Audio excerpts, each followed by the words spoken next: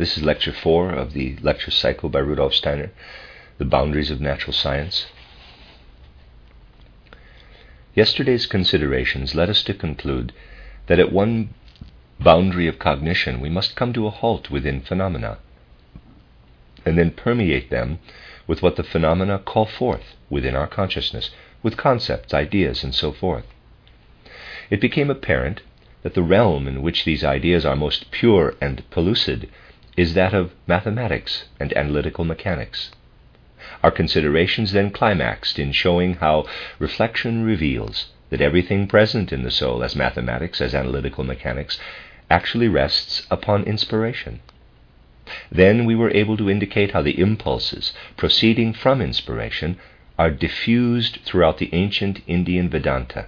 The same spirit from which we now draw only mathematics and analytical mechanics was once the source of the delicate spirituality of the Vedanta. We were able to show how Goethe, in establishing his mode of phenomenology, always strives to find the archetypal phenomenon while remaining within the phenomena themselves, and that his search for the archetypal phenomenon that underlies complex phenomena is inwardly the same as the mathematician's search for the axiom underlying complex mathematical constructs. Goethe, therefore, who himself admitted that he had no conventional mathematical training, nevertheless sensed the essence of mathematics so clearly that he demanded a method for the determination of archetypal phenomena rigorous enough to satisfy a mathematician. It is just this that the Western mind finds so attractive in the Vedanta, that in its inner organization, in its progression from one contemplation to the next, it reveals the same inner necessity as mathematics and analytical mechanics. That such connections are not uncovered by academic studies of the Vedanta is simply a consequence of there being so few people today with a universal education. Those who engage in pursuits that then lead them into Oriental philosophy have too little comprehension, and, as I have said, Goethe did have this, of the true inner structure of mathematics. They thus never grasp this philosophy's vital nerve. At the one pole, then, the pole of matter, we have been able to indicate the attitude we must assume, initially, if we do not wish to continue weaving a Penelope's web like the worldview woven by recent science, but rather to come to grips with something that rests upon a firm foundation, that bears its center of gravity within itself. On the other side there stands, as I indicated yesterday, the pole of consciousness. If we attempt to investigate the content of consciousness merely by brooding our way into our souls in the nebulous manner of certain mystics, what we attain are actually nothing but certain reminiscences that have been stored up in our consciousness since birth, since our childhood. This can easily be demonstrated empirically. One need think only of a certain man, well educated in the natural sciences, who, in order to demonstrate that the so-called inner life partakes of the nature of reminiscences, describes an experience he once had while standing in front of a bookstore. In the store he saw a book that captured his attention by its title. It dealt with the lower forms of animal life, and seeing this book he had to smile. Now imagine how astonished he was, a serious scientist, a professor who sees a book title in a bookstore, a book on the lower animals at that, and feels compelled to smile. Then he began to ponder just whence this smile might have come. At first he could think of nothing, and then it occurred to him, I shall close my eyes. And as he closed his eyes, and it became dark all around him, he heard in the distance a musical motif. Hearing this musical motif in the moment reminded him of the music he had heard as a young lad when he danced for the first time. And he realized that, of course, there lived in his subconscious not only this musical motif, but also a bit of the partner with whom he had hopped about. He realized how something that his normal consciousness had long since forgotten, something that had not made so strong an impression on him that he would have thought it possible for it to remain distinct for a whole lifetime, had now risen up within him as a whole complex of associations. And in the moment in which his attention had been occupied with a serious book, he had not been conscious that in the distance a music box was playing. Even the sounds of the music box had remained unconscious at the time. Only when he closed his eyes did they emerge. Many things that are mere reminiscences emerge from consciousness in this way, and then some nebulous mystics come forth to tell us how they have become aware of a profound connection with the divine, quote, principle of being, unquote, within their own inner life, how there resounds from within a higher experience, a rebirth of the human soul. And thereby vast mystical webs are woven, webs that are nothing but the forgotten melody of the music box. One can ascribe a great deal of the mystical literature to this forgotten melody of the music box. This is precisely what a true spiritual science requires, that we remain circumspect and precise enough to refrain from trumpeting forth everything that arises out of the unconscious as reminiscences, as mysticism, as though it were something that could lay claim to objective meaning. For it is just the spiritual scientist who most needs inner clarity if he wishes to work in a truly fruitful way in this direction. He needs inner clarity above all when he undertakes to delve into the depths of consciousness in order to come to grips with its true nature. One must delve into the depths of consciousness itself, yet at the same time one must not remain a dilettante. One must acquire a professional competence in everything that psychopathology, psychology, and physiology have determined in order to be able to differentiate between that which makes an unjustifiable claim to spiritual scientific recognition and that which has been gained through the same kind of discipline, as, for example, mathematics or analytical mechanics. To this end, I sought already in the last century to characterize, in a modest way, this other pole, the pole of consciousness as opposed to the pole of matter. To understand the pole of matter requires that we build upon Goethe's view of nature. The pole of consciousness, on the other hand, was not to be reached so easily by a Goetheanistic approach, for the simple reason that Goethe was no trivial thinker, nor trivial in his feelings when it was a matter of cognition. Rather, he brought with him into this realm all the reverence that is necessary if one seeks to approach the springs of knowledge. And thus Goethe, who was by disposition more attuned to external nature, felt a certain anxiety about anything that would lead down into the depths of consciousness itself, about thinking elaborated into its highest, purest forms. Goethe felt blessed that he had never thought about thinking. One must understand what Goethe meant by this, for one cannot actually think about thinking. One cannot actually think thinking any more than one can iron iron, or, quote-unquote, wood. But one can do something else. What one can do is attempt to follow the paths that are opened up in thinking when it becomes more and more rational, to pursue them in the way one does through the discipline of mathematical thinking. If one does this, one enters via a natural inner progression into the realm that I sought to consider in my philosophy of freedom. What one attains in this way is not a thinking about thinking. One can speak of thinking about thinking in a metaphorical sense at best. One does attain something else, however. What one attains is an actual viewing of thinking. But to arrive at this viewing of thinking, it is necessary first to have acquired a concrete notion of the nature of sense-free thinking. One must have progressed so far in the inner work of thinking that one attains a state of consciousness in which one recognizes one's thinking to be sense-free merely by grasping that thinking, by viewing it as such. This is the path that I sought to follow, if only, as I have said, in a modest way, in my philosophy of freedom. What I sought there was first to make thinking sense-free, and then to present this thinking to consciousness in the same way that mathematics or the faculties and powers of analytical mechanics are present to consciousness, when one pursues these sciences with the requisite discipline. Perhaps at this juncture I might be allowed to add a personal remark.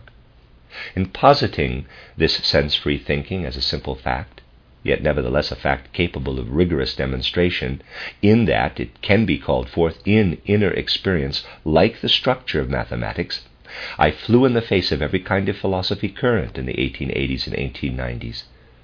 It was objected again and again, this sense-free thinking has no basis in any kind of reality. Already in my theory of knowledge based on Goethe's world conception, however, in the early 1880s, I had pointed to the experience of pure thinking, in the presence of which one realizes you are now living in an element that no longer contains any sense impressions, and, nevertheless, reveals itself in its inner activity as a reality. Of this thinking, I had to say that it is here we find the true spiritual communion of humanity and union with reality. It is as though we have grabbed the coattails of universal being and can feel how we are related to it as souls. I had to protest vigorously against what was then the trend in philosophy, that to which Edward von Hartmann paid homage in 1869 by giving his Philosophy of the Unconscious the motto, quote, "speculative results following the method of scientific induction," unquote. That was a philosophical bow to natural science. I wrote to protest against this insubstantial metaphysics, which arises only when we allow our thinking to roll on beyond the veil of sense as I have described. I thus gave my Philosophy of Freedom the motto, quote, "observations of the soul according to the scientific method," unquote. I wished to indicate thereby that the content of a philosophy is not contrived, but rather in the strictest sense the result of inner observation, just as color and sound result from observation of the outer world. And in experiencing this element of pure thought, an element that to be sure has a certain chilling effect on human nature, one makes a discovery. One discovers that human beings certainly can speak instinctively of freedom, that within man there do exist impulses that definitely tend toward freedom, but that these impulses remain unconscious and instinctive until one rediscovers freedom in one's own thinking. For out of sense-free thinking there can flow impulses to moral action, which, because we have attained a mode of thinking that is devoid of sensation, are no longer determined by the senses, but by pure spirit. One experiences pure spirit by actually observing how moral forces flow into sense-free thinking. What one gains in this way above all is that one is able to bid farewell to any sort of mystical superstition, for superstition results in something that is, in a way, hidden and is only assumed on the basis of dark intimations. One can bid it farewell because now one has experienced in one's consciousness something that is inwardly transparent, something that no longer receives its impulses from without, but fills itself from within with spiritual content. One has grasped universal being at one point in making oneself exclusively a theater of cognition. One has grasped the activity of universal being in its true form and observed how it yields itself to us when we give ourselves over to this inner contemplation. We grasp the actuality of universal being at one point only. We grasp it not as abstract thought, but as a reality, when moral impulses weave themselves into the fabric of sense-free thinking. These impulses show themselves to be free in that they no longer live as instinct, but in the garb of sense-free thinking.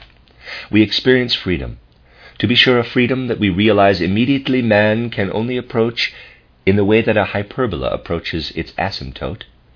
Yet we know that this freedom lives within man to the extent that the spirit lives within him. We first conceive the spirit within the element of freedom. We thereby discover something deep within man that weaves together the impulses of our moral social actions, freedom, and cognition, that which we finally attain scientifically.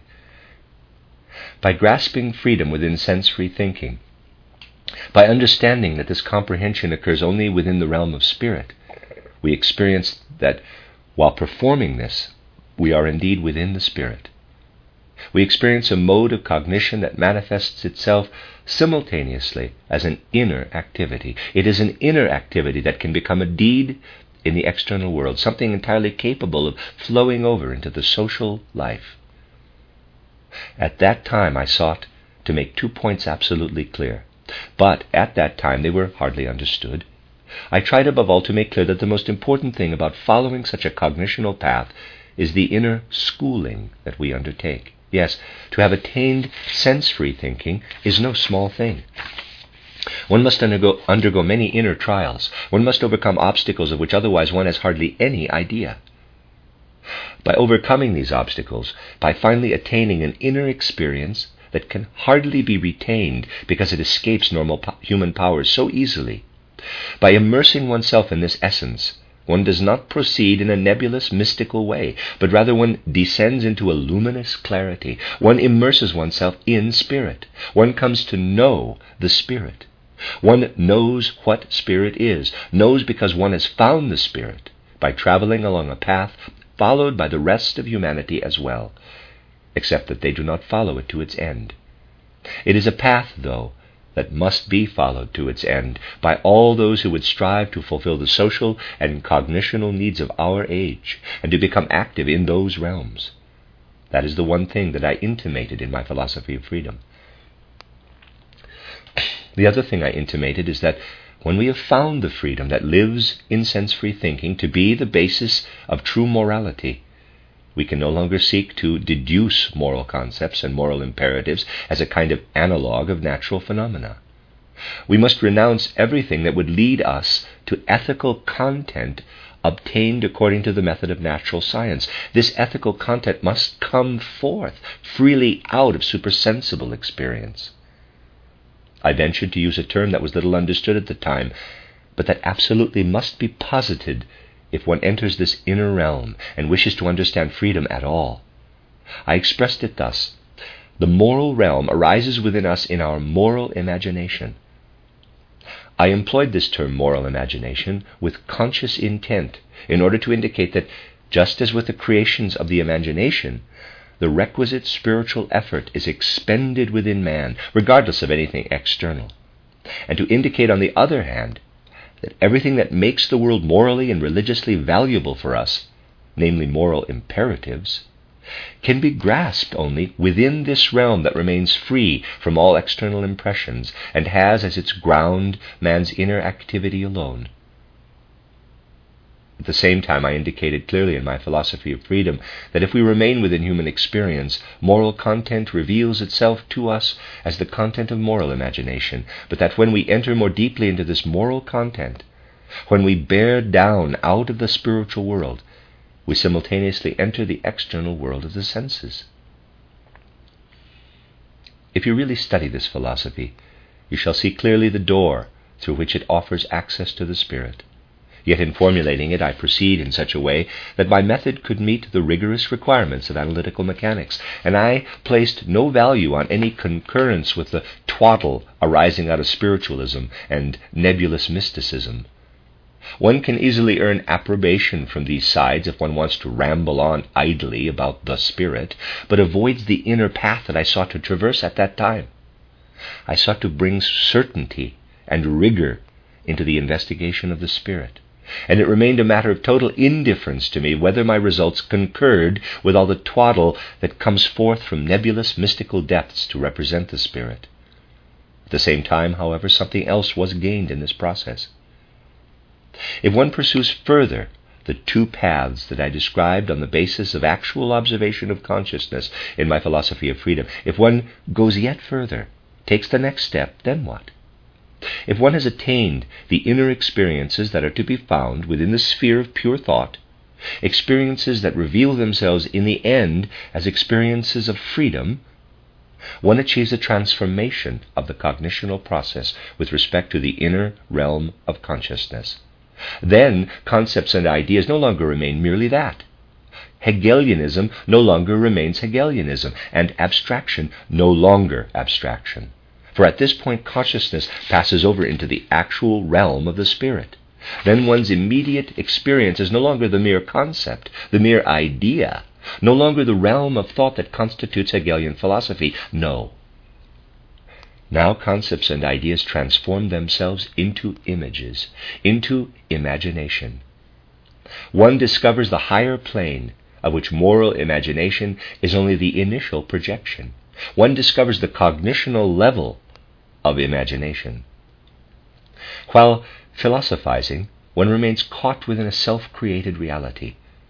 Now, after pursuing the inner path indicated by my philosophy of freedom, after transcending the level of imagination, one enters a realm of ideas that are no longer dream images, but are grounded in spiritual realities, just as color and tone are grounded in the realities of sense. At this point, one attains the realm of imagination, a thinking in pictures, bildliches Denken.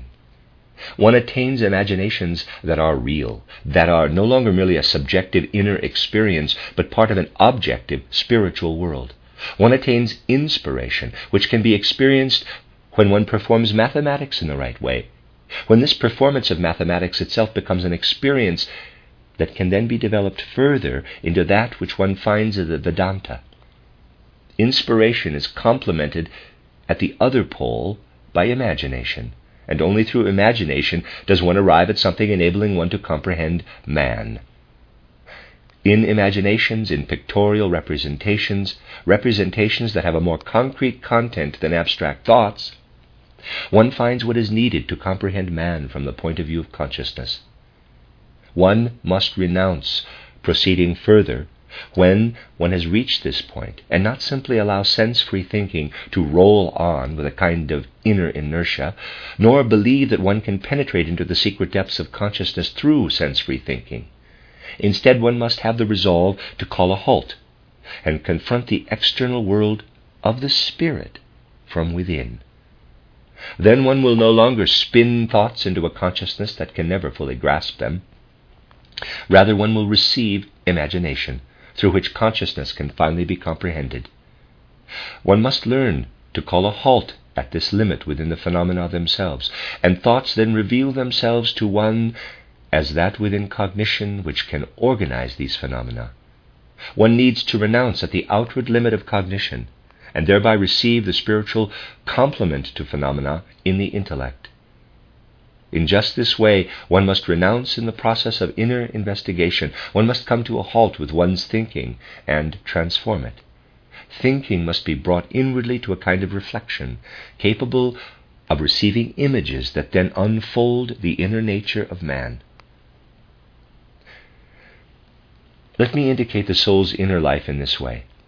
If through self-contemplation and sense-free thinking I approach this inner realm, I must not roll onward with my thinking, lest I pass into a region where sense-free thinking finds nothing, and can call forth only subjective pictures or reminiscences out of my past. I must renounce and turn back. But then imagination will reveal itself at the point of reflection. Then the inner world reveals itself to me as a world of imagination. Now you see, we arrive inwardly at two poles.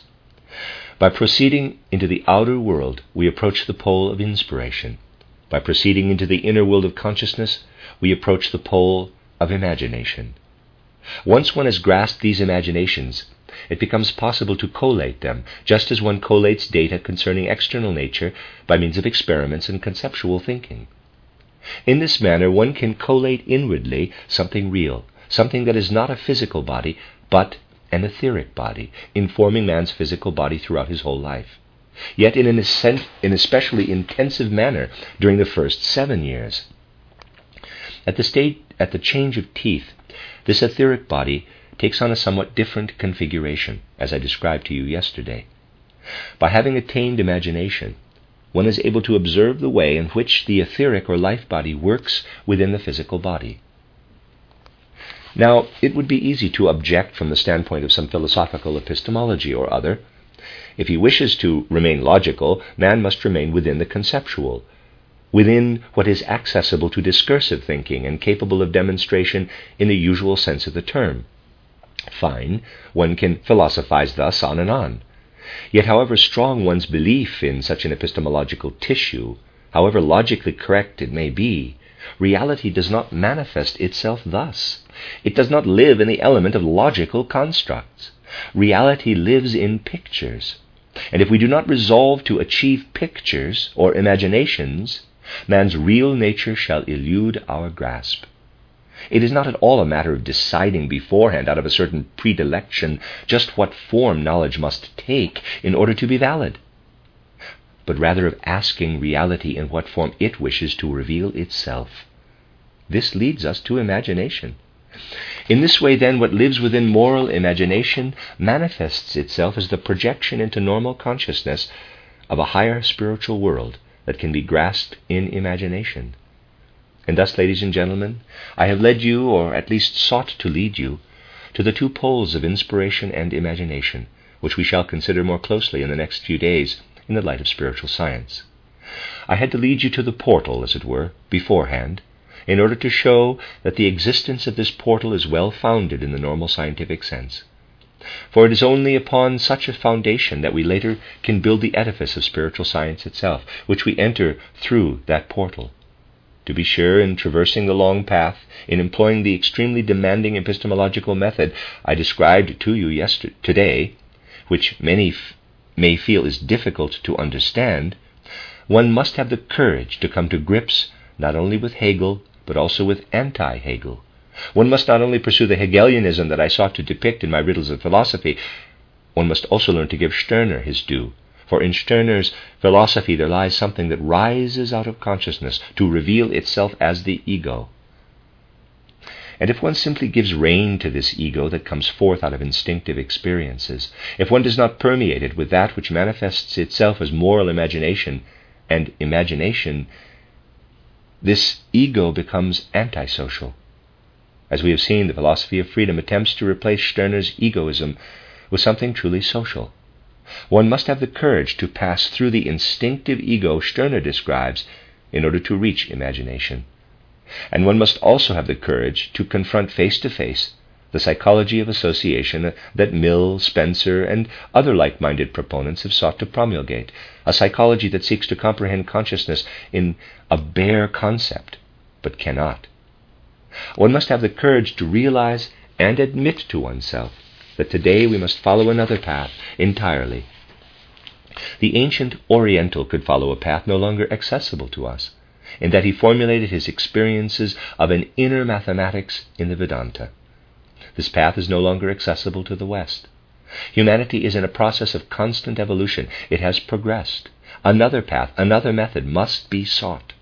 This new method is now in its infancy, and its immaturity is best revealed when one realizes that this psychology of association, which seeks to collate inner representations according to laws in the same way one collates the data of natural phenomena, is nothing but the inertia of thinking that wants to break through a boundary but actually enters a void.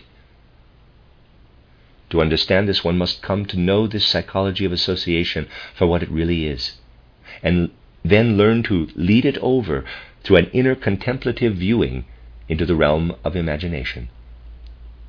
Just as the Orient once saw the Vedanta arise within an element of primal mathematical thought, and was able to enter thus into the spirituality of the external world, so we must seek the spirit in the way in which it tasks us today. We must look within and have the courage to proceed from mere concepts and ideas to imaginations, to develop this pictorial consciousness within, and thereby to discover the spirituality within ourselves. Then we shall be able to bear this spirituality back out into the external world. We shall have attained a spirituality grasped by the inner being of man, a spirituality that thus can bear fruit within the social life. The quality of our social life shall depend entirely on our nurturing a mode of cognition such as this, which can at the same time embrace the social. That this is the case, I hope to show in the lectures yet to follow. The end of Lecture 4.